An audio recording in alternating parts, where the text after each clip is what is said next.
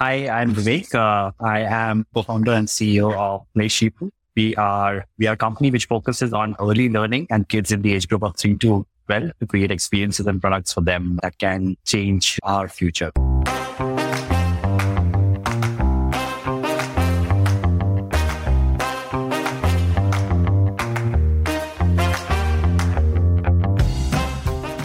It is well established that the best way for children to learn is by playing.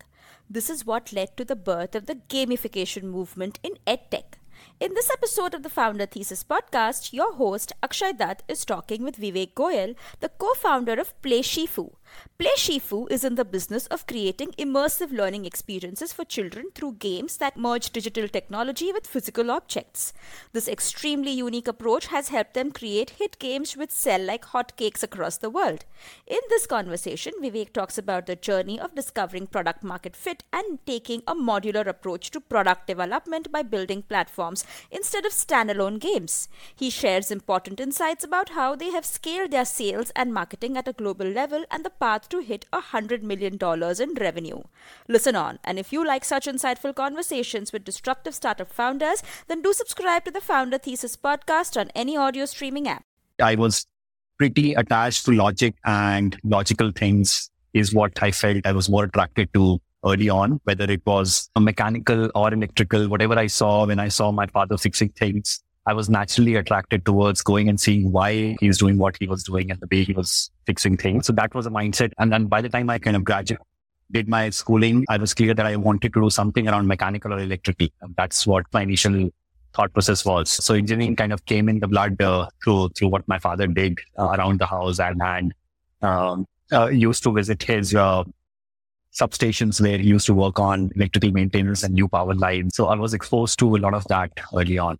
Yeah, so that's early life, which led to me kind of trying to crack IIT and getting into KGP with an electrical as a subject. So that triggered my more of a formal studies journey from there on. When I got exposed to computer science and coding at KGP, that was my first exposure to computers per se, and loved the whole digital world that sits inside and the power that it entailed. But I had chosen by then electrical, so I pursued my almost minor in computer science and a major in electrical engineering. But by the time I came out of KGP, it was clear that digital products or computer science-based world is where I foresee doing something. The choice I had to make was amongst available choices, and general project management is what I chose, and joined Procter & Gamble at that point of time to pursue my career and building blocks. At P&G, I was more in supply chain division, where P&G was going through massive expansion for their multiple categories, fem care and baby care. This is basically fem care products and baby care products like Pampers.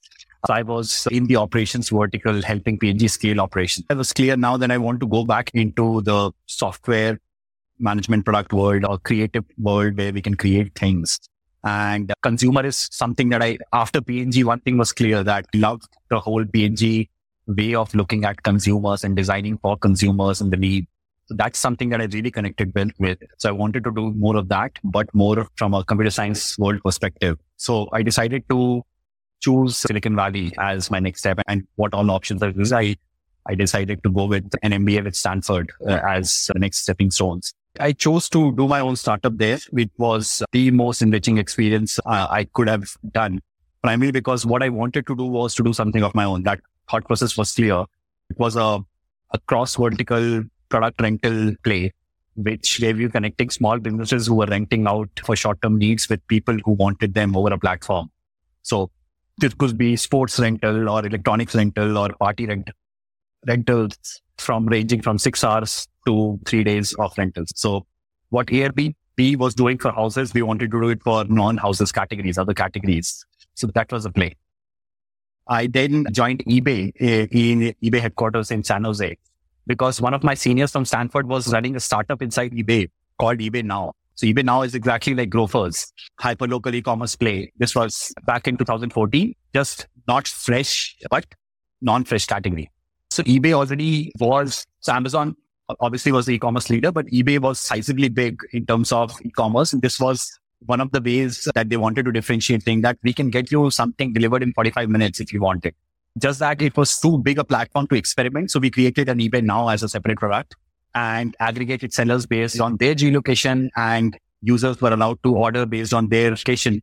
And we created a valet system layer which can route the orders and get the delivery happen.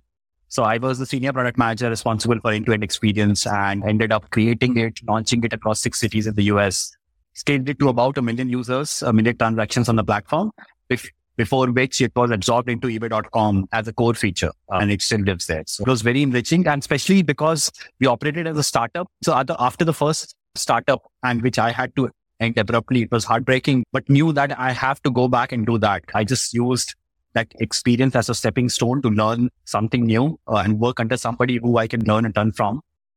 But the moment that was decided it will be absorbed into eBay.com, I knew that I don't want to work in another org. Having worked in P&G, I already learned how large scale systems and orgs are built. I didn't want to do that journey again.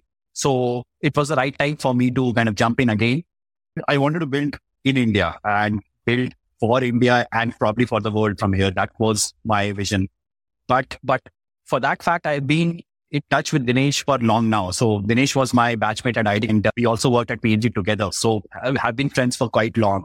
So we were in discussions throughout a journey of what he post P&G joined Delivery, and he was the first guy outside the founding team at Delivery.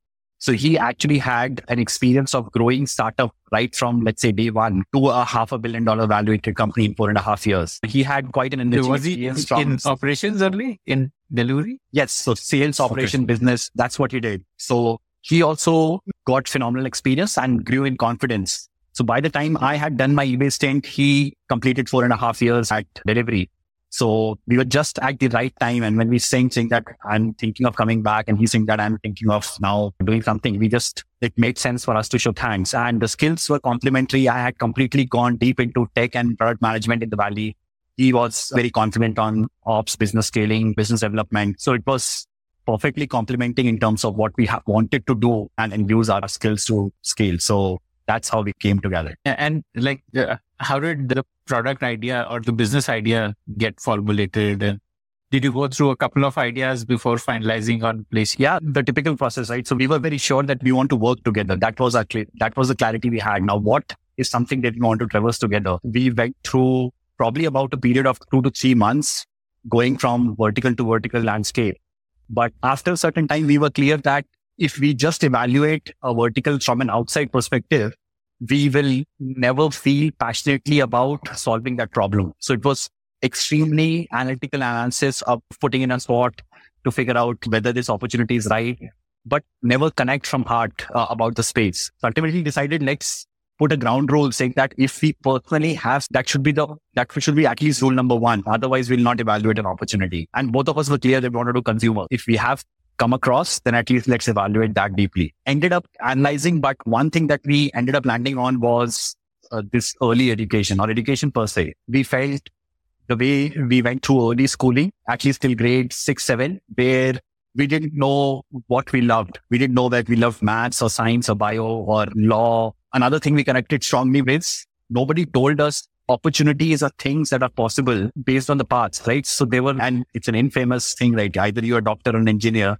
but the world is now so open. Yeah, right? The world is now so open that when you are in 8th grade, if somebody comes and tell you that you have a big, huge career in front of you, if you have art in your mind or design in your mind, they would have chosen differently. We need 11, 12, we need a design or an art as a vertical versus commerce or science. We need to separate out science and maths to a certain extent. And we need to design for these, right? There's law as a choice now, which helps so many startups. So they understand that legal framework, IP framework is something that you can create an edge on if you design it early on. So this is something that is completely missing, right? So that was another exploration that we did. We wanted to break free from the traditional model, which is heavily competitive exam based and score and heavily driven by ultimate CTC that you get in the final year. So if it is computer science, that's what you connect the dot all the way to the grade 8. So we wanted to break free from that. And so 2 ways we thought of this, or very early age where we say that if we can make an impact and make you realize that you actually love design or you actually love logic, not maths. Maths is one level up. If you go below one level, you ultimately love logic or you love creativity or you love exploration at your heart, if we can make you aware of that and then give you opportunities to grow from there, you will ultimately take the right decisions when you are at different point of decision making. So that what connected with us, because we had a son who was 4 years old. I just had a son who was just a toddler. So thinking of ways to explore their mind when they can't speak or they can't articulate is what we felt, yeah, let's go with this opportunity as a minds. That's where we doubled down on and started thinking about. So how did you merge the two together, the physical and the digital? What was product one? Maybe you can, through the journey of building product one, you can help me understand. Sure. So the first ever product that we designed, which was before the formal launch of the brand, was a hypothesis that we'll take every NCERT book out there and convert it to an AR book, where we will scan every page and since we understood the concept, we'll create a 3D animation of that concept. And when you take a mobile phone and scan that page, we will load a 3D version of that. So that was our first hypothesis. Every single page, since it's boring to read text and understand, we will convert it into a small movie then and there for you on demand. So that was the hypothesis, the first one. The vision was grand, but we understood that it was extremely difficult for us to create an end-to-end product in this range, given that we would have to convert all the books to be meaningful for the whole ecosystem. And we still have to create an end-to-end product which parents can rely on. Otherwise, we are a B2B product. A school will have to buy us or somebody else will have to buy it. For a consumer product, we have to wrap it around as an end-to-end solution to their needs, which is, let's say, science learning or math learning, which is not something that we wanted to gain on, because then we will have to do assessments and whether they remembered or not. So we didn't have to go that part. So we then kind of try to apply it to a younger mind and say that, okay, let's do what a 4-year-old do plays with. They don't play with book or learn with books. They rather play with toys. So let's go to the toy world and see what book format existed in the toy and then convert that. So the story books that they had, smaller slash books that they had, we thought of converting them as a product. And then we thought, okay, then we'll have to design our physical product ourselves. So we designed a physical storybook, then added the AR component and the digital component via mobile to that. And we started selling it individually in tech parks and societies by putting a stall up and started selling it. And we got... Can you describe one of those? Can you describe some of those products? What were they? Yeah. So for example, we created an anatomy book, which was 20 pages of a small book, A3 size, which had all the organs as different pages. And we said that, okay, this is the heart. This is what it does. This is how it works. Just how you see it in the books. But then when you downloaded that app and scanned the heart, 3D heart loaded up and the bluish blood kind of entered and the heart was pumping in, the air was coming in from the lungs and it was cleaning the blue blood, and the red pure blood was being pumped out of arteries into the rest of the world. So you could see the blood flow and the purification and this all through a semi-cut section of a heart in a 3D format. So that was what we did. So the feedback we got, a lot of parents of 8 years old took that book and experimented. None of the 3-4 years old took because the content was a little too heavy for them. But what we got a sense from is there is a strong appetite to convert small real world things into a more immersive experience so that the kid can absorb and retain it. Parents were looking for, how do I take a real world concept and create something around it so that my kid can retain it? So that's thing we pick up from there and then created a set of flashcards. This, you created like a very small batch of this just as a test run. Yeah. This was not like a full commercial launch. Yeah, we created only 100 books of these and we gave it away for 20-30 rupees each just to get feedback. And most of them talked to us. We knew this would be doing it in societies that we lived in. And one of the tech parks that one of our employees earlier had somebody they're working. So we did this and this. But then when we knew what we wanted to make as a commercialized product, that's when we created a small brand under which we wanted to launch it officially. And the brand was Shifu. And the first commercial product that we made was a series of flashcards in themes. So animal flashcards, vehicle flashcards, and jobs or space flashcards. These 3 series flashcards we made, which you can scan with our app, and a 3D animated concept would come up and you can play with it, learn from it. So this is what a commercialized product first version looked like, which created an umbrella brand called Shifu. The Shifu Animals and Shifu Space and Shifu Travel is what the name of the products were. And we created these as 60 card sets and boxes in which we, this thing, we priced it at 700 rupees. And we started going to every tech park where they used to do events and fairs, every society where fair was happening, and started selling it there at 700 rupees. Yeah. And like, why not list on Amazon and try that way? Like, you wanted to interact with customers and actually get a feel of what people are asking and so on. Absolutely. So when we were selling on counters, we were actually taking down their mobile number and immediately sending them a hi on WhatsApp. Thank you for purchasing. So we were creating a channel for direct communication with every single sale that we were doing, because we wanted to understand whether this is scalable or not, and whether we have done the product right or not. So that's why the first actually 3,000, 5,000 pieces that we sold through all of these, we had those numbers added to on our WhatsApp and directly reachable to us. Okay. And when was this? When you launched commercially with the Shifu brand? We launched the flashcard series end of 2016, somewhere around October 2016 is when we did this, and did this for 4 months or till January, where we had enough conviction that everywhere we went, we sold out whatever we took. We're getting phenomenal feedback from the parents. Whatever feedback, critique we got, we were able to iterate the app to take care of the critique. And we knew that we have to, so your question on listing on Amazon, we ended up listing on Amazon by February, March, because the product was polished enough to start selling there. Okay. Got it. How did you fund developing the product? Because you would need to hire really talented, probably Unity developers, I guess, is what you would need to create this, or at least like animators who can do this. Yeah. So how did you fund that? Absolutely. Yeah. So before this, when we had the vision of doing books, or the anatomy one of example that I talked about, the initial, that is something that I built personally myself. And we then, based on that, we got a couple of little devs to come join us on obviously no salary basis, but for the vision part of it, which we then created a more stable tech stack that could power VR experiences. I just built a very hacky version of the consumer experience. And then we went to raise our angel round. So 2016 is when we raised our angel round of about 2 crores, if I remember correctly, which allowed us to hire a team of 10 people, couple of devs and 6 content creators on the 3D side, because that was the primary driver of experience. And that was a team of initial 10 that we did. Okay. Got it. Okay. Tell me 17 or 16, 17 must have been like fairly low revenue, right? Because you just launched your first product, and maybe you would have touched 1 crore by the end of that year or something like that, or maybe less. Yeah, revenue were negligible. I don't even remember the number, but it was negligible because we came on the roadmap from a global perspective in 2017. So when we started thinking about what do we do from here, how do we create a company out of this? Because series of flashcards is not something that is going to cut the thing. And when we researched beyond India, we believed it will be a hard sell to price it lucrative enough for us to give a business. So there were 2 thought processes after this. One is the tactile part of play in the flashcard is too minimal, right? It's just flashcards. You just place it. The digital part was overwhelming, right? This was more stronger in the play. So we want to balance it off. We wanted more tactile and balance of the tactile and the digital play. And second, we wanted to create a product which could have a global appeal. Now, obviously, we didn't have funds enough to spend another 6 months to do this.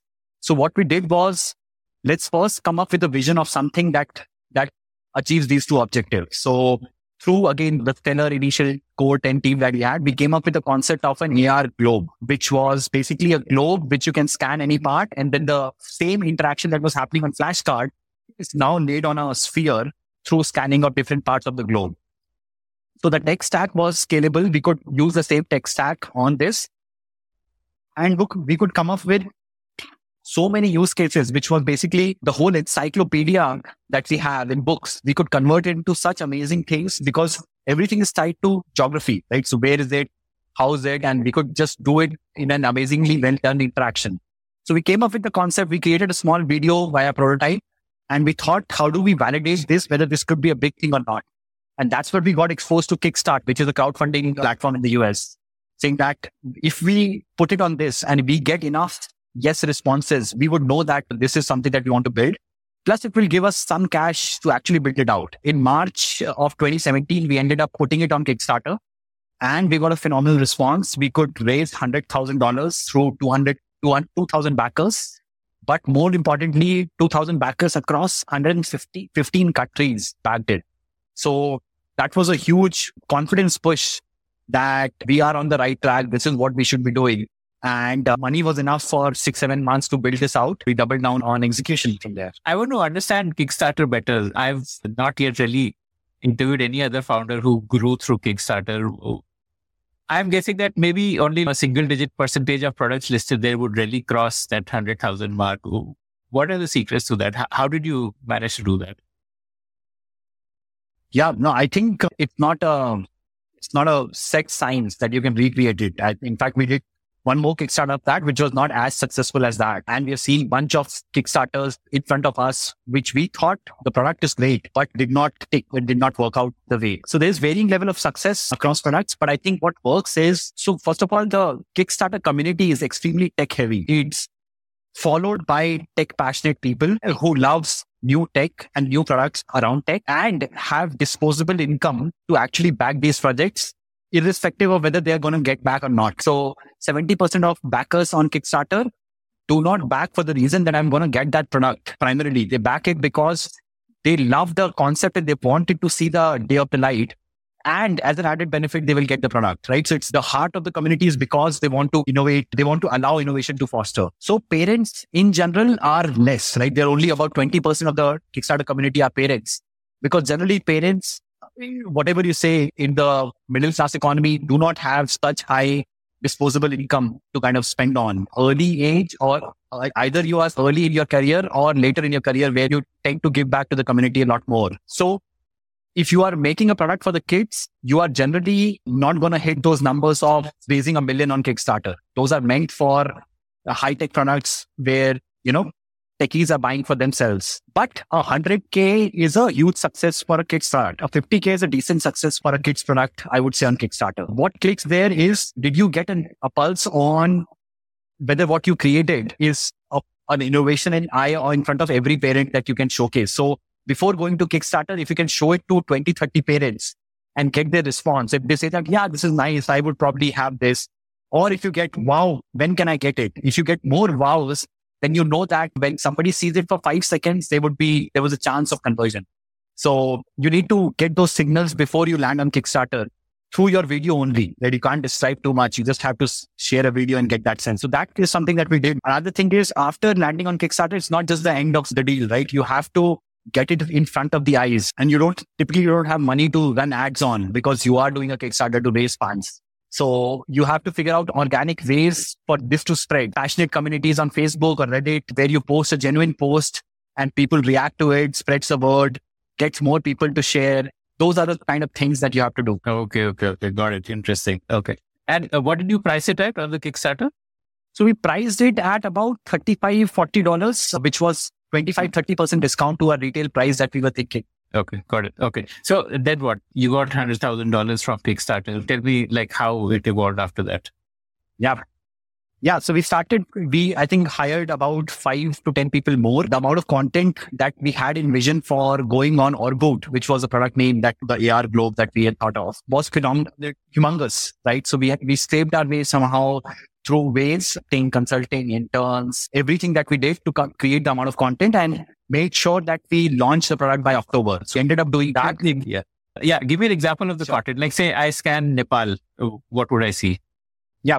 So we chose about 70 odd countries, 60 to 70 odd countries in our first go. We did not convert the whole globe, but region specific, we had enough density. In Asia, for example, we had covered India, China, South Korea, Japan, Thailand in our first go. But we covered like about 10 odd countries, 15 odd countries in every continent to make sure that the content is spread across, and progressively had plans to keep on adding countries as we do app updates. In an example, if you scan Japan, you would see 5 categories of content. You could choose to learn about cuisine, food about that country. So if you choose cuisine, you would see sushi as one of the items.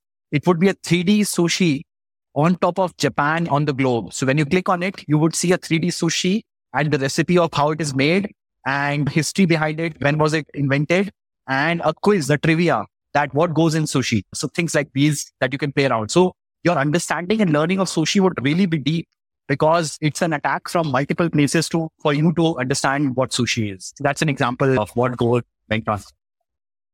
Okay. So you spent a couple of months to get this content ready and you launched it and then you shipped it to the people who had backed it. we spent 6 months to actually build it out. And yes, we shipped it out to 2,000 people who backed it. But we also came about to the end of our runway in terms of what we had raised from Kickstarter. So we had to raise more. And that's when we went out into the market to talk to venture capital firms, so early stage investors, and got pretty strong interest in our first 2-3 weeks of meeting people. And at that point of time, Chirate led our seed round. They came in and we raised a 1.25 million round of seed round of capital to further build this out. Okay. This would be around 2017 by the time the funds would have come. End of 2017, yes. Okay. Got it. Okay. And then what? Did you decide to do more for the West, for the global market, or what was the strategy after that once the Chirate funding came in? Yeah. So I think while we were building Orboot as a product, we 100% kept our focus in terms of content to be global in nature, which meant we will not, voiceovers that we had inside the app were a mix of American and European, which let's say a kid in India could also understand. The content and the language was in a sense, the sentence formation was correct. We stayed away from knowledge which was not politically correct from country's perspective. So we kept global picture in mind while building the content. And we doubled down on that product method to say that, yes, we will only build global correct content. And that's what has been powered in the next 4 years after Beyond 70. Okay. And beyond Orboot, like when did you go beyond Orboot? So 2018, when we did the 2017 launch and 2018, when we came to it, our first focus on how do we figure out market to sell, because we had done Kickstarter, we created it, shipped it out. Now it was time to test real waters. Like moment of truth came where we start placing it in retail and customers could, when they did not have the video in front of them and no description, just a box packaging, did it sell automatically? So 2018 went into perfecting art of selling it in retail, both online and offline. And our first year of sale came in 2018. And we did quite well in the first year with a single product, which was only but that put us on the roadmap that we can do big numbers with a single product. What if we have a suite of products? So 2018, end of it, we started thinking about how do we now create multiple products? And we had suddenly multiple ideas. We wanted to create something in early maths based on number series and counting and addition, basics of addition. Then we also want to do something in literacy, English, right? So how do we teach kids or get kids excited about THE, and spelling of ball? That's what we wanted to do. Now, these were variety of ideas. How do we get them in a physical format and a digital format is something that was extremely tough. So that's where we ended up innovating and creating the platform Plugo, which was a more versatile platform where you can do any physical format. Just like Nintendo, if you remember 90s Nintendos, there was a console and you put in a Mario cassette and you're playing Mario game. Then you remove it and put a Contra cassette and you're playing Contra as a game. So the variability it provided in digital content, we wanted a variability on the physical content side, which is a way tougher challenge. So we ended up creating Plugo as a platform which has a magnetic play area, which could take any kind of physical format for magnetic play area, and ended up creating Count, which is a number space experience, and Tunes, which is a music experience, and Link, which is a logical building block experience with a corresponding phygital play. So there was a digital play connected to it. And this time we had to create a new stack because in Orboot, the technological innovation we did was use the camera feed, understand what part of the globe are the kids pointing to, and load 3D animated content there. But in Plugo, now we are using front camera because we are putting the device in front of you. So we can't use back camera because there's nothing in the back, right? So we are using front camera now and selfie camera and using that to figure out how kids are playing with physical stuff like numbers and musical keys, and track that consistently in variety of backgrounds. You can be wearing any t-shirt or you can have bright lit sun behind you. The AR should still work. So that was a technological challenge that we had to overcome. And this was precisely the time we beefed up our tech team to be strong enough to kind of pull this off.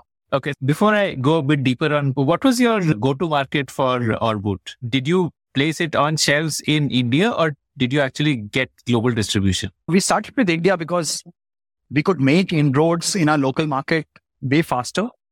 So we got into a meeting with the Toys R Us India head, after which we got into Hamley's meeting. These meetings were easier for us. And once we demoed Orboot, it was a no-brainer. So the product led to conversions itself.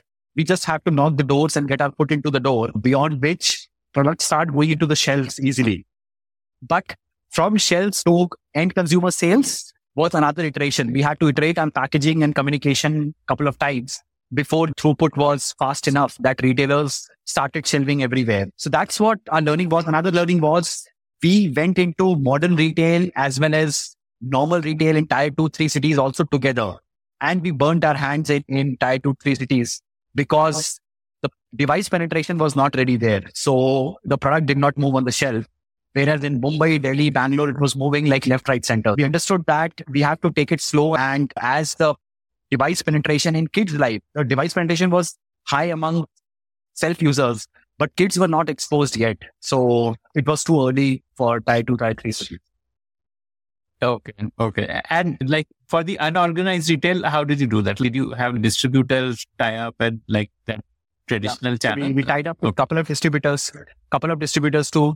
That's another thing that we learned, that while you're building your brand initially, where the messaging around the brand and the emotion that the brand evokes, if you're still iterating on that, you should have touch points to the end retailers and the consumers they are selling to. You should have the direct communication channel. Going to retail too soon when you are still evolving your brand just makes you blind, because you don't know why it is not selling or why it is selling. So you can't accelerate on things on why it is selling, and you can't cut down on things which are the reasons of not selling. So keeping touch points closer to you so that you yourself as a user, or let's say your friends, can go to the shop and observe and give you feedback. If you go into a remote city where you have nobody, and distributor has already placed 10 of your products across 100 retail stores, and they have not moved much in 2 months, you will have no data point of why they're not moving. So that's one thing that we learned is you need to keep your end sale points closer to you. Got it. Okay, interesting. And what did you price or wood at in India? In India, we priced it at 99. So it was 2,000 rupees. Okay, which is quite reasonable for something of that nature. Okay, got it. And marketplaces also you launched, and that was also India, or did you launch globally also on marketplaces? Yeah, so we launched in India with Flipkart and Amazon, but Amazon at that time was pushing a new program called Global Selling Program, which they wanted sellers out of India or product creators out of India to sell globally, because they wanted cross-border commerce to increase for them as an Amazon as a platform. So that team loved our product and they wanted to make a case study out of us. So they took us to all the Amazons around the world, and we had significant selling throughput on all those Amazons. So it became a huge success story inside Amazon. And that kind of led our kind of growth journey from there on, where every product we launched, we ended up launching all Amazons across the world. And that was a big launch pad for us. So how did you scale up manufacturing? Because it's a physical product also that you're shipping here. And while making a small run would have been manageable, but how did you scale it up? Did you build in-house? Did you have contract manufacturing? How did you build that supply chain? Yeah. So I think this is something that since from PNG days, both Dinesh and I have been doing it. So this was something we knew how to do it. We just needed to build a small team, couple of people who could do the legwork, because heavy legwork is required in this. So initially, the first vendor we found out, we sat out of Palghar, which is outside Mumbai, because we found a vendor, globe manufacturer there. And we sat with him to create the initial iterations of our boot and the right print, spent so many hours there. But we figured out that, yes, we can achieve quality after spending a lot of time, but scale is still a problem. If suddenly we get an order of 10,000 units, it will take months to produce here. So we had to go to China, unfortunately, or whatever you say. But in 2017, there was no other option for you to create that. So we ended up going to China, spending months there to partner with the right people and set up the right quality for all boot, and then set up the whole system where then remotely we can just place an order and the batch gets ready. So did that exercise, but it was a one-time effort that we did, beyond which the team could sustain new product development and designing here in India and then taking it to China to get it manufactured for the world. Okay, amazing. Okay. And what kind of numbers were you doing for Orboot, like monthly sales volume or top line or whatever? In 2017, I would say we did a total of about, in terms of sales, we did somewhere around 15 to 16 CR in total. That was the first year of Orboot. So it was phenomenal for us. But it was a little seasonal also. We can't really divide it into month basis, because in the West, toys as a category sell a lot in November, December when there is Thanksgiving and holiday and Christmas. So a lot of gifting happens. So it was a little seasonal in nature, but yeah, that's our first year of scale. Okay. Correct. Tell me about Plugo. Plugo is there's like a magnetic mat, like a hard mat on which the toys can be placed magnetically. Or like how does it work?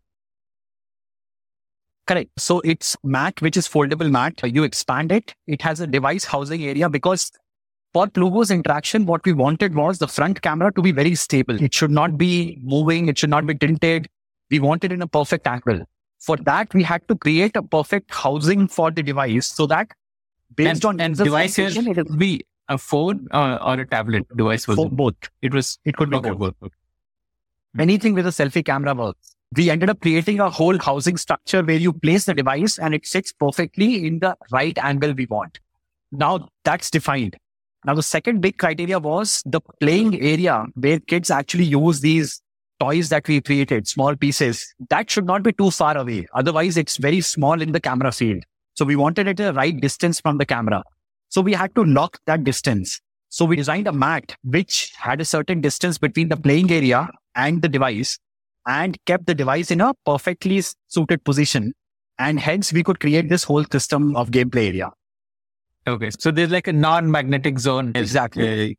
Naturally. Just for distance purposes. Yes. Got it. So there's a magnetic zone where your toys lock in. Does the magnet serve a dual purpose of like recognizing what device is placed on it through some, I don't know, or is it the recognition is purely through the video feed? Exactly. So we have the magnet has no sense other than the physical design format and locking and creating a system of where to place things. But our intelligence completely sat in the computer vision part. So we looked at the computer feed, the camera feed and processed it to understand whether it's our toy piece or it's a shirt having a pattern which is not really our toy. And so tell me how it progressed in terms of your revenue, your go-to-market, your product range. So Plugo you launched in 2018, right? 2018, we started designing it. Okay. And 2019 summer is when we launched Plugo. And by the time holiday season arrived, which is October, November, December of the year, we had four different products. And the Orbit was an individual product. It was not a platform. So it was an individual product. But Plugo, our vision was always a platform. So we launched it with 4 unique products. There was a Plugo Count on maths. There was a Plugo Letters on English. There was a Plugo Tunes, which was on music, piano learning. And there was Plugo Link, which was more of a logical reasoning kit. So we entered 2019 holiday season with 5 products, Orbit and 4 on Plugo. And did phenomenally. We did roughly 3x of what we did now the year before. And that paved our pathway into 2020, where our methodology was set, right? Our products are winners whenever a parent and a kid plays with it. They absolutely love it. We need to go more in front of the eyes wherever parents are making purchase decision. Or in the other way around, we need to create awareness that if you are not making a purchase decision right now, we have something breakthrough. So try it out and it's very cheap. $50 to $60 is not a big deal for our kids learning the progress. So that's the 2 paths we doubled down on, one with the marketing team, one with the sales and distribution team. And while the product engine was mature enough to start thinking about, okay, now we have done 5 products for 5 different skills. How do we take other skills like memory or moral values or environment science and start thinking about them with different interactions? So Plugo is a modular platform. The housing and the magnetic board needs to be bought only once. And then the things that you put on it, those can be a variety of, and those would probably be, therefore making total cost of ownership also cheaper because you're buying the housing board only once. And each of these units would cost about $50, $60 is what you're saying. Yeah. So first time when you buy with the game plan, it's $60 for you. But when you want to add the second physical product onto Plugo, it's only $35. So your second purchase decision is relatively easier since you already love the system. Adding is... That's amazing. That is very organic upselling also. Amazing. Okay.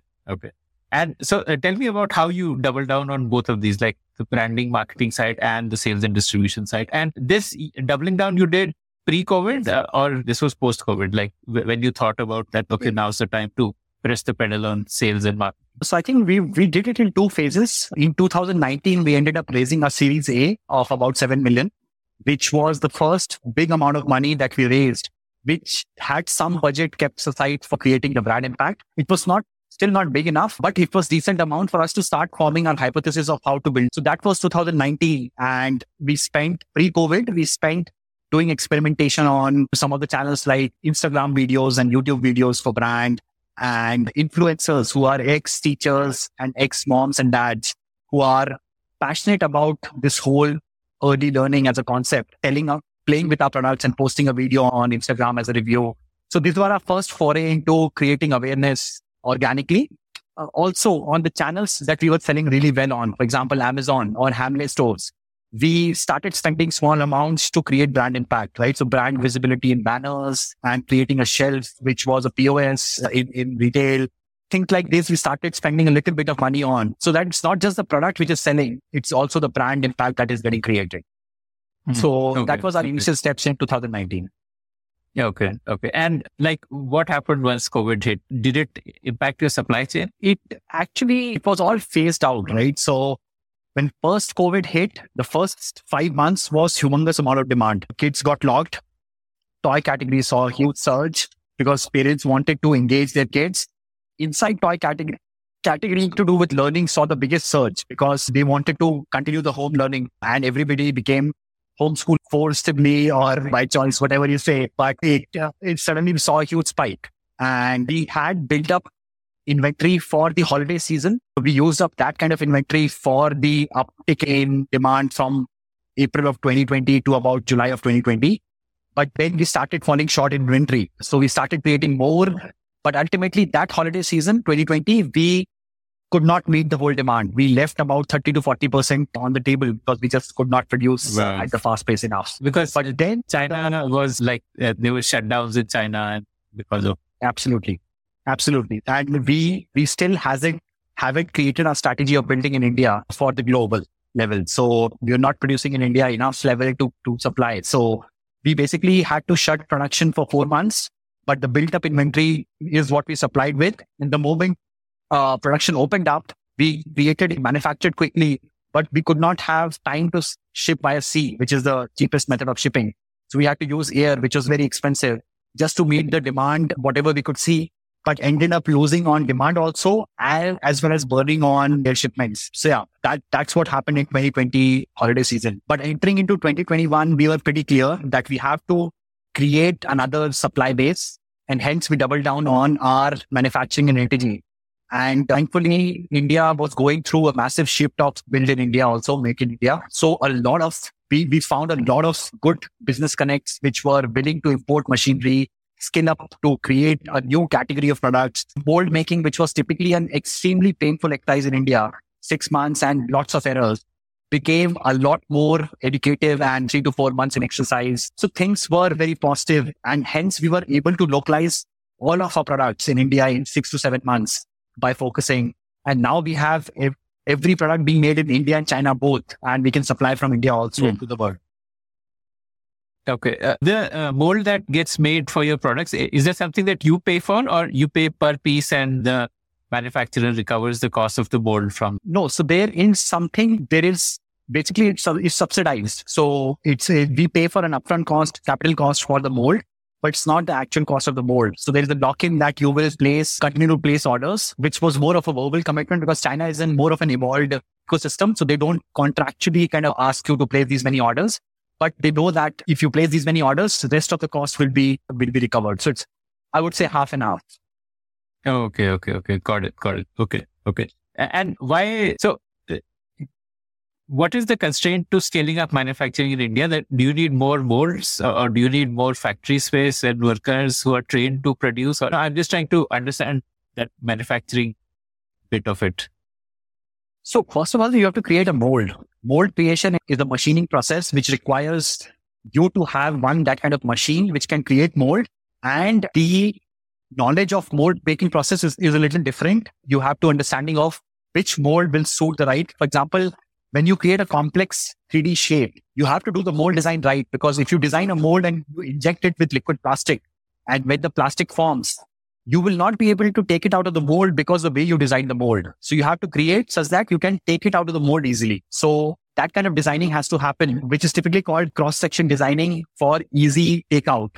And that every single square in China can do that, right? They know how to do that. Second thing is the machining process requires you to understand the software knowledge of it, how to do the CAD designing for the mold making process to happen. That is something which is inherently because of 2 decades of making there in China. So that's a learning process which you have to get the team to skill up on. So you have to invest initially in that. Second part is the mold making machines are expensive. So you have to capital investment on that. Then once you create a mold, that it becomes a capital asset. So now the machine for using the mold and creating parts out of it is a separate machine that you have to invest on. And ultimately QC, right? QC is another big process thing which contract manufacturers have to understand, that the printing is shifting. For us, if the print shifts by one millimeter, the AR goes off because AR is precise between the designing of the print. So for us, that precision is very important. So achieving that in the print on top of a physical product. So it's a complicated end-to-end process without any electronics involved, by the way, right? If you have an electronic component inside a product, that's a different category of manufacturing altogether. So you need like a deep-pocketed vendor to really scale it up in India. Yeah, it's deep-pocketed as well as a vision that if they do this, there is a humongous scope. So right now, India toy industry is small, right? But the partners that we partnered with thought it from a more of a manufacturing industry perspective, that if we partner with these guys and create these products, which are very specific on certain specifications, I would then be able to go to, let's say, interior design industry, or I would home products, right? Or kitchen products. And I could create innovative products here and there without copying from somewhere else, without asking for mold from coming from somewhere else. So that vision to be with someone, those who have money and the vision, is the right partner for you to have to scale manufacturing. Got it. So I guess when you have a new product, tell me about your new product development process. You must have by now built a playbook on how products are developed. I'd love to hear that whole process. Yeah. So I think we start with the skill first, which skill we are trying to create a product on, right? That's the core of it. So either we can go with advanced maths because we have the basic fundamental maths already created on. Let's go to little advanced concepts, which are, let's say, multiplication and division. If you're creating a product on that, then we think of, okay, now what's the tactile interaction that can enable the best learning? Now we have 2 sets. We have not talked about Tacto, which is our latest launch, but it's a very different interaction than. So we first decide which tactile interaction best suits this skill, whether it's Plugo or a Tacto interaction. If we decide, let's say it's Plugo interaction, then we say that, okay, which age group are the right fit for this skill learning? Is it 5-year-old, 6-year-old, 3-year-old? If they're 3-year-old, we need to keep tactile for the skills that motor skills that they already have. The pieces have to be a little bigger. The print on it has to be a little bigger. But if it is 5 and 6-year-old, they have better motor skills. So we can go finer. They can put together 2 pieces which are fine in intersection. So that determines our tactile designing around it. Now, another constraint is the AR part of it. We cannot go very small. Otherwise, the print on it will not be visible to the camera feed. So the AR determines whether you can go to a piece which is 1 centimeter big or a 3 centimeter big. So accordingly, we basically design, and then we create very small prototypes by spending, let's say, $500,000 and test it out with kids. We have a huge batch ambassadors, kids who love to test out products, very early version of it, whether it's laser cut or 3D printed. They just love trying up new prototypes out. So they give us the feedback whether I was not able to understand what these products are or how to connect these 2 things. And we iterate about 20 times before we confirm and finalize the design of the product. You have 3D printers in your product development lab or like a laser cutting machine, which... Yeah, we have multiple 3D printers and we have contracts with laser cutting who do the laser cutting part for us. But 3D printers we have in-house, yes. Amazing. Okay, so once you decide, okay, this has got good acceptance from the users, then what? Then comes the content part of it. Commercialized. Yeah, so I think the second part of it is content part of it. First, we make sure that the physical part of it is in line with users' motor skills and interaction paradigm. Second comes digital games. So each product that you buy comes with about 7 to 8 digital games. Each of them have different character stories. So this is the cycle where we put our Disney hat on per se, right? We have to come up with stories and charming narratives which have right values that we are passing to the kids. It has the learning embedded in it. So this is where the digital content team, both learning content as well as the visual content, comes together, and multiple teams. We form about 4 or 5 teams to come up with multiple concepts and create those games. That takes about 4 or 5 months. While the mold making and manufacturing and the iteration of physical products, both of these routes culminate into the point where the stories and the games are ready with the AR, and the physical product is ready with the stress testing and ink testing and safety testing has been done. And we combine them into a beautiful packaging with the marketing team coming together to put together the right marketing message on the product and for the creatives on the social to launch it across market. And like you would typically, your supply chain would start with China first because they are more mature in terms of developing new molds and probably perfect that there, and then later on it starts coming to India. Exactly. You nailed it. I think for us, it just takes about 2 to 3 months to perfect the right mold and the right shape, form factor there. And then we recreate it in India is the new cycle. We want to do it more in India, but I think we will experiment it slowly. We have already cracked the rest of it in India, but for now we are doing the initial part in China. Okay. What is the cycle from thinking of a product to its launch in the market? Like from thinking to shipping, like for a physical product, which on an existing platform, it's about 5 months, I would say. But we don't do a single product. So our team is versatile enough to think about 3 to 4 products in parallel. So in a year, we have capability to launch about 10 products. Last year, we launched 10 products. But if it's a platform, like a new platform like Tacto, that's a complete 9 to 12 month cycle. So start from thinking about the platform itself to launching of the platform. Yeah. So Tacto, we started thinking in 2020 holiday season when Plugo became a big hit, and we knew that this platform design is working. Now, we wanted to create another platform. So we were super ambitious that single platform is not going to cut it. We need variety. And when we saw the success model of every other toy company in the world, breadth of portfolio is one big factor, right? You can't really become a big brand if you have 5 or 10 products. You need to have 30, 40 products in the portfolio. So for us to create 40 products on Plugo would again become very constraining. So we can think of 20 products on Plugo, but we need to come up with another physical platform which gives us a very different interaction paradigm for us to create another 20 SKUs, which are very different. So we started coming up with different designs for a platform which is very different than Plugo. We had already used back camera and front camera in Orbit and Plugo. So we didn't want to use a camera-based interaction this time. So we started looking at different sensors that are there inside the devices to come up with the next interaction merging of physical and digital worlds. So we looked at mic, we looked at speaker, we looked at gyro, we looked at accelerometer and created a bunch of prototypes. Some of them are so promising that we might end up using in our next set of platforms. But the touch screen and touch interaction without touching the screen itself became a big hit when we created a prototype. So for us to create that DJ kind of experience where you have a dialer which kind of controls the music, imagine that dialer being a toy piece and each dialer being different. When you put that toy piece, if iPad can recognize which piece has been put, iPad cannot recognize between the 2 fingers, whether it's an index finger or a second finger. But if you can create a system where it can determine whether it's an index finger versus second finger and create a lightning wave on index finger and create a fire particles or fire system for the second one, that just becomes magical for kids. All right. So that's what we ended up innovating, created small toys pieces, which are figurines like chess pieces, and ability for iPad to recognize what has been placed on it and create a digital experience around it. That's what the Tacto at the core is. It's a board gaming system where the iPad becomes the board of your chess or a Ludo or checkers. The iPad is the board.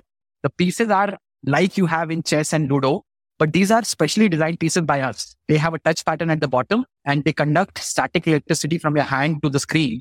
And when you place these pieces on the screen, the touch pattern is created and the iPad knows what has been placed. Our app knows what has been placed and it creates a digital play experience around it. Okay, I want to try and understand this a little more. How does the app know which piece got placed, whether it was a queen that got placed or it was king or it was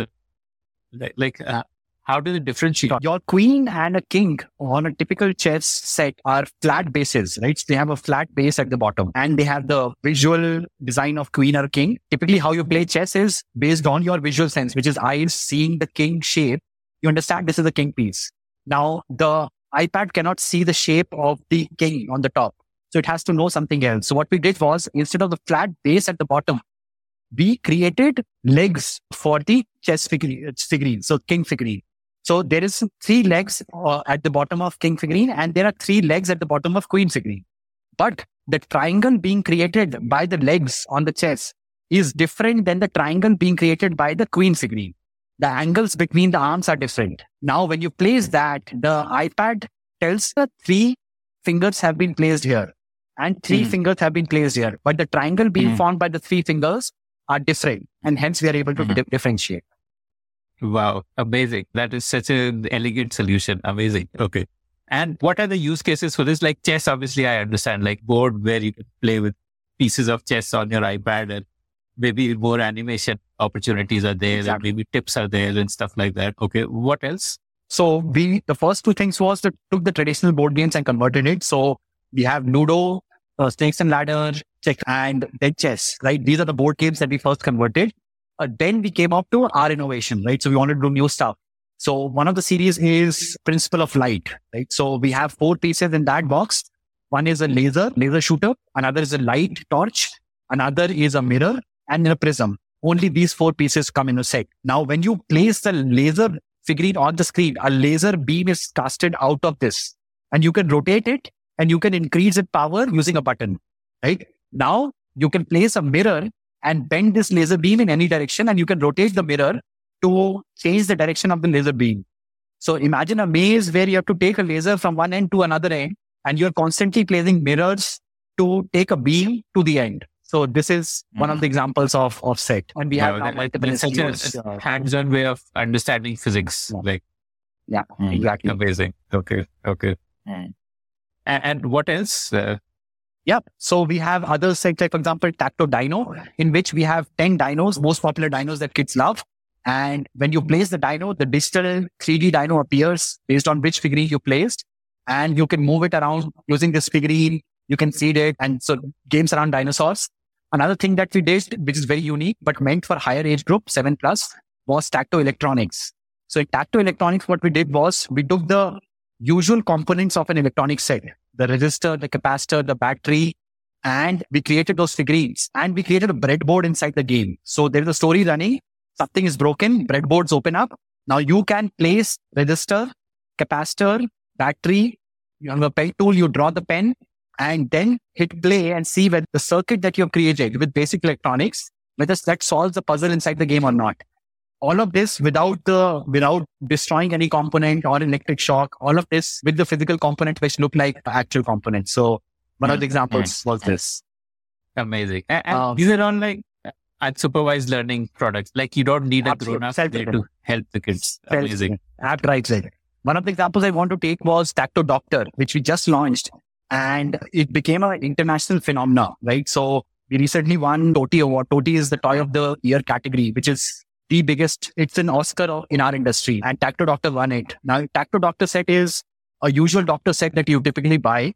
All the same things that you have, BP, and you have a thermometer, you have a scissor, measuring tape, all of that is there. But all of them are now working in Tacto. So when you place the BP figurine on the Tacto app inside the doctor, a digital BP meter starts coming in and starts measuring the BP of a patient and it gives you that. Now you remove that, you put a thermometer, reads the temperature of the character. Now you can take a medicine figurine and place the medicine, choose which medicine to give and give a medicine. So we enacted being a doctor, which you typically do via stories, to the next level because we actually visualized it in the game and used actual figurines which doctors have. So became a huge... Amazing. Okay. Like what is today your channel? Have you gone to offline retail outside India or outside India is still like marketplaces? No, we have gone big time actually. So we are now present in about 35 odd countries. Almost all of them, our presence is retail first, physical retail first. So you take UK or Nordics or European countries, or you take Japan, South Korea, or Middle East like Dubai. We first go with physical retail via the distributor channel where we find the right distribution partner who we go deep understanding of whether they have grown brands there. And then they place us in retail and we directly work with retail to place our products in the right manner so that the shelf brand visibility is great. And that has been our driver in retail growth. So retail has grown really well. Whereas online is something that we scaled pretty quickly between 2019 and 20. And every year we have been adding products and figuring out ways to scale our online retail presence across the countries. And what are you currently doing in terms of the marketing and branding side? Multiple efforts actually. Now, so the team is quite involved. We are 225 strong team across all verticals. So mature verticals going deeper into how brand marketing is supposed to happen, both organic ways as well as inorganic ways. We have partnered with few celebrities last year as an experiment, which worked out really well. So we are formalizing our strategy of formally getting a brand ambassador who can help us spread our word out at a larger scale. US and India are the economies or the countries where we are self-present. We drive our own brand growth. While most of the other countries, we are through a distribution-led model. So these are the countries where we are doubling down our brand growth presence on and figuring out both online as well as retail ways to grow. Okay. And what kind of celebrities are these? Like moms, essentially that category? Exactly. So last year we did experiments with moms, Reddy, Sania Mirza, and so some of the ones which we initially experimented with, Catherine Hagel in the US. So very early experiments with minimal kind of investments, but just to see whether the following can create an impact. So we did see an impact and want to formally do it in the right way now with proper branding. These were more like organic posts on Instagram to see followers and see the fun. So do you have enough dry powder to spend on celebrity marketing? Did you raise more funds? So we did raise Series B last year and decent enough Series B, 20 million. That's not an issue as such, but given the market external scenario and what's happening, we're treading cautiously, making sure that we don't overspend and make sure that we oversee the winter before we double down on our strategy. So just treading cautiously in terms of how to approach and grow accordingly. Okay. I don't want to get a Shah Rukh Khan. I wouldn't for now. I'll probably wait out 6 months and see. But yeah, Shah Rukh Khan is already associated with Byju's, so I would not go with that route, but probably a similar tactic once the market opens up and we figure out the right one. We want to connect with somebody who first of all has to have a kid under 8-9 years of age. So that's our primary. You don't want to get a brand ambassador who doesn't have a kid in that age group. That's first connect. And we want to formally actually, if they are evaluating, we want them to use it for 3-4 weeks and tell us whether they had an absolute stellar experience with that or not, because that will come out in the way they express themselves. We want that to be how big is this opportunity that you are chasing? What is the size of the market here for a smart toy kind of a thing? Or you understand? So we connect ourselves with the educational toys category. If you were to look at toy space in particular, toy space is the most mature one. So toy space, and then there is edtech space. These are the two spaces. And the third is the gaming space, because we touch all three spaces. We don't really connect too well with the gaming space because it's primarily meant for teenage and above. Tech space and the toy space is what we connect with. In edtech space, early learning, which is before age of 10, is actually relatively small, right? It's relatively small in the edtech space. But in the toy space, educational toy as a category is the fastest growing category, right? So overall, worldwide, toy space is about 100 billion. Educational toys as a category is about $20 to $25 billion.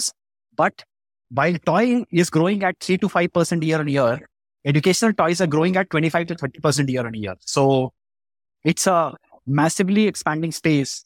And we believe we are pioneers of a very new interaction in that space, which is still small in the educational toy category, but it can overtake in next 5 to 10 years. Half of the educational toys might be digital in nature. And if that is happening, and we are one of the pioneers, we believe we have an opportunity for $1 billion revenue in let's say, next 6 to 10 years. So that's how we are looking at it. Okay. Amazing.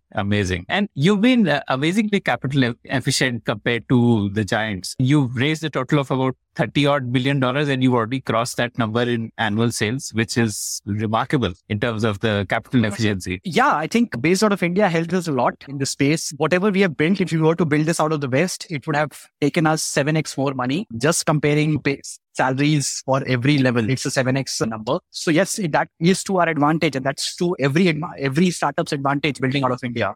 But what's missing is a sense of how to build for the globe, how to build for the user needs, which are global, understanding the pin of the user needs, the core of the user needs, sitting out of here in India is what you miss. And that's why you create local products, because you can connect with them so efficiently here in India.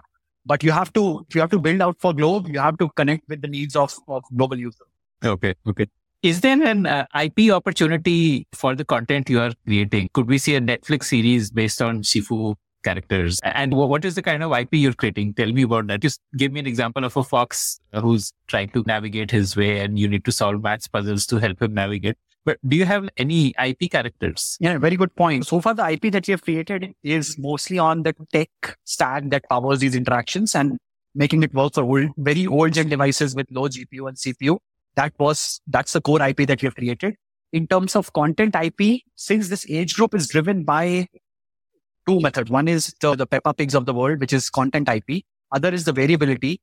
Our strategy has been variability, right? So that fox is 1 out of 30 characters that we have. Hence, there is no single character that has built up its stature. So we, unfortunately, so far not in a space where the character IP is ready. But probably down the line, as we double down on scale and choose one of these characters to grow, we might be able to drive that. But for now, no. And that brings us to the end of this conversation. I want to ask you for a favor now. Did you like listening to this show? I'd love to hear your feedback about it. Do you have your own startup ideas? I'd love to hear them. Do you have questions for any of the guests that you heard about in this show? I'd love to get your questions and pass them on to the guests. Write to me at ad@thepodium.in. That's ad@thepodium.in.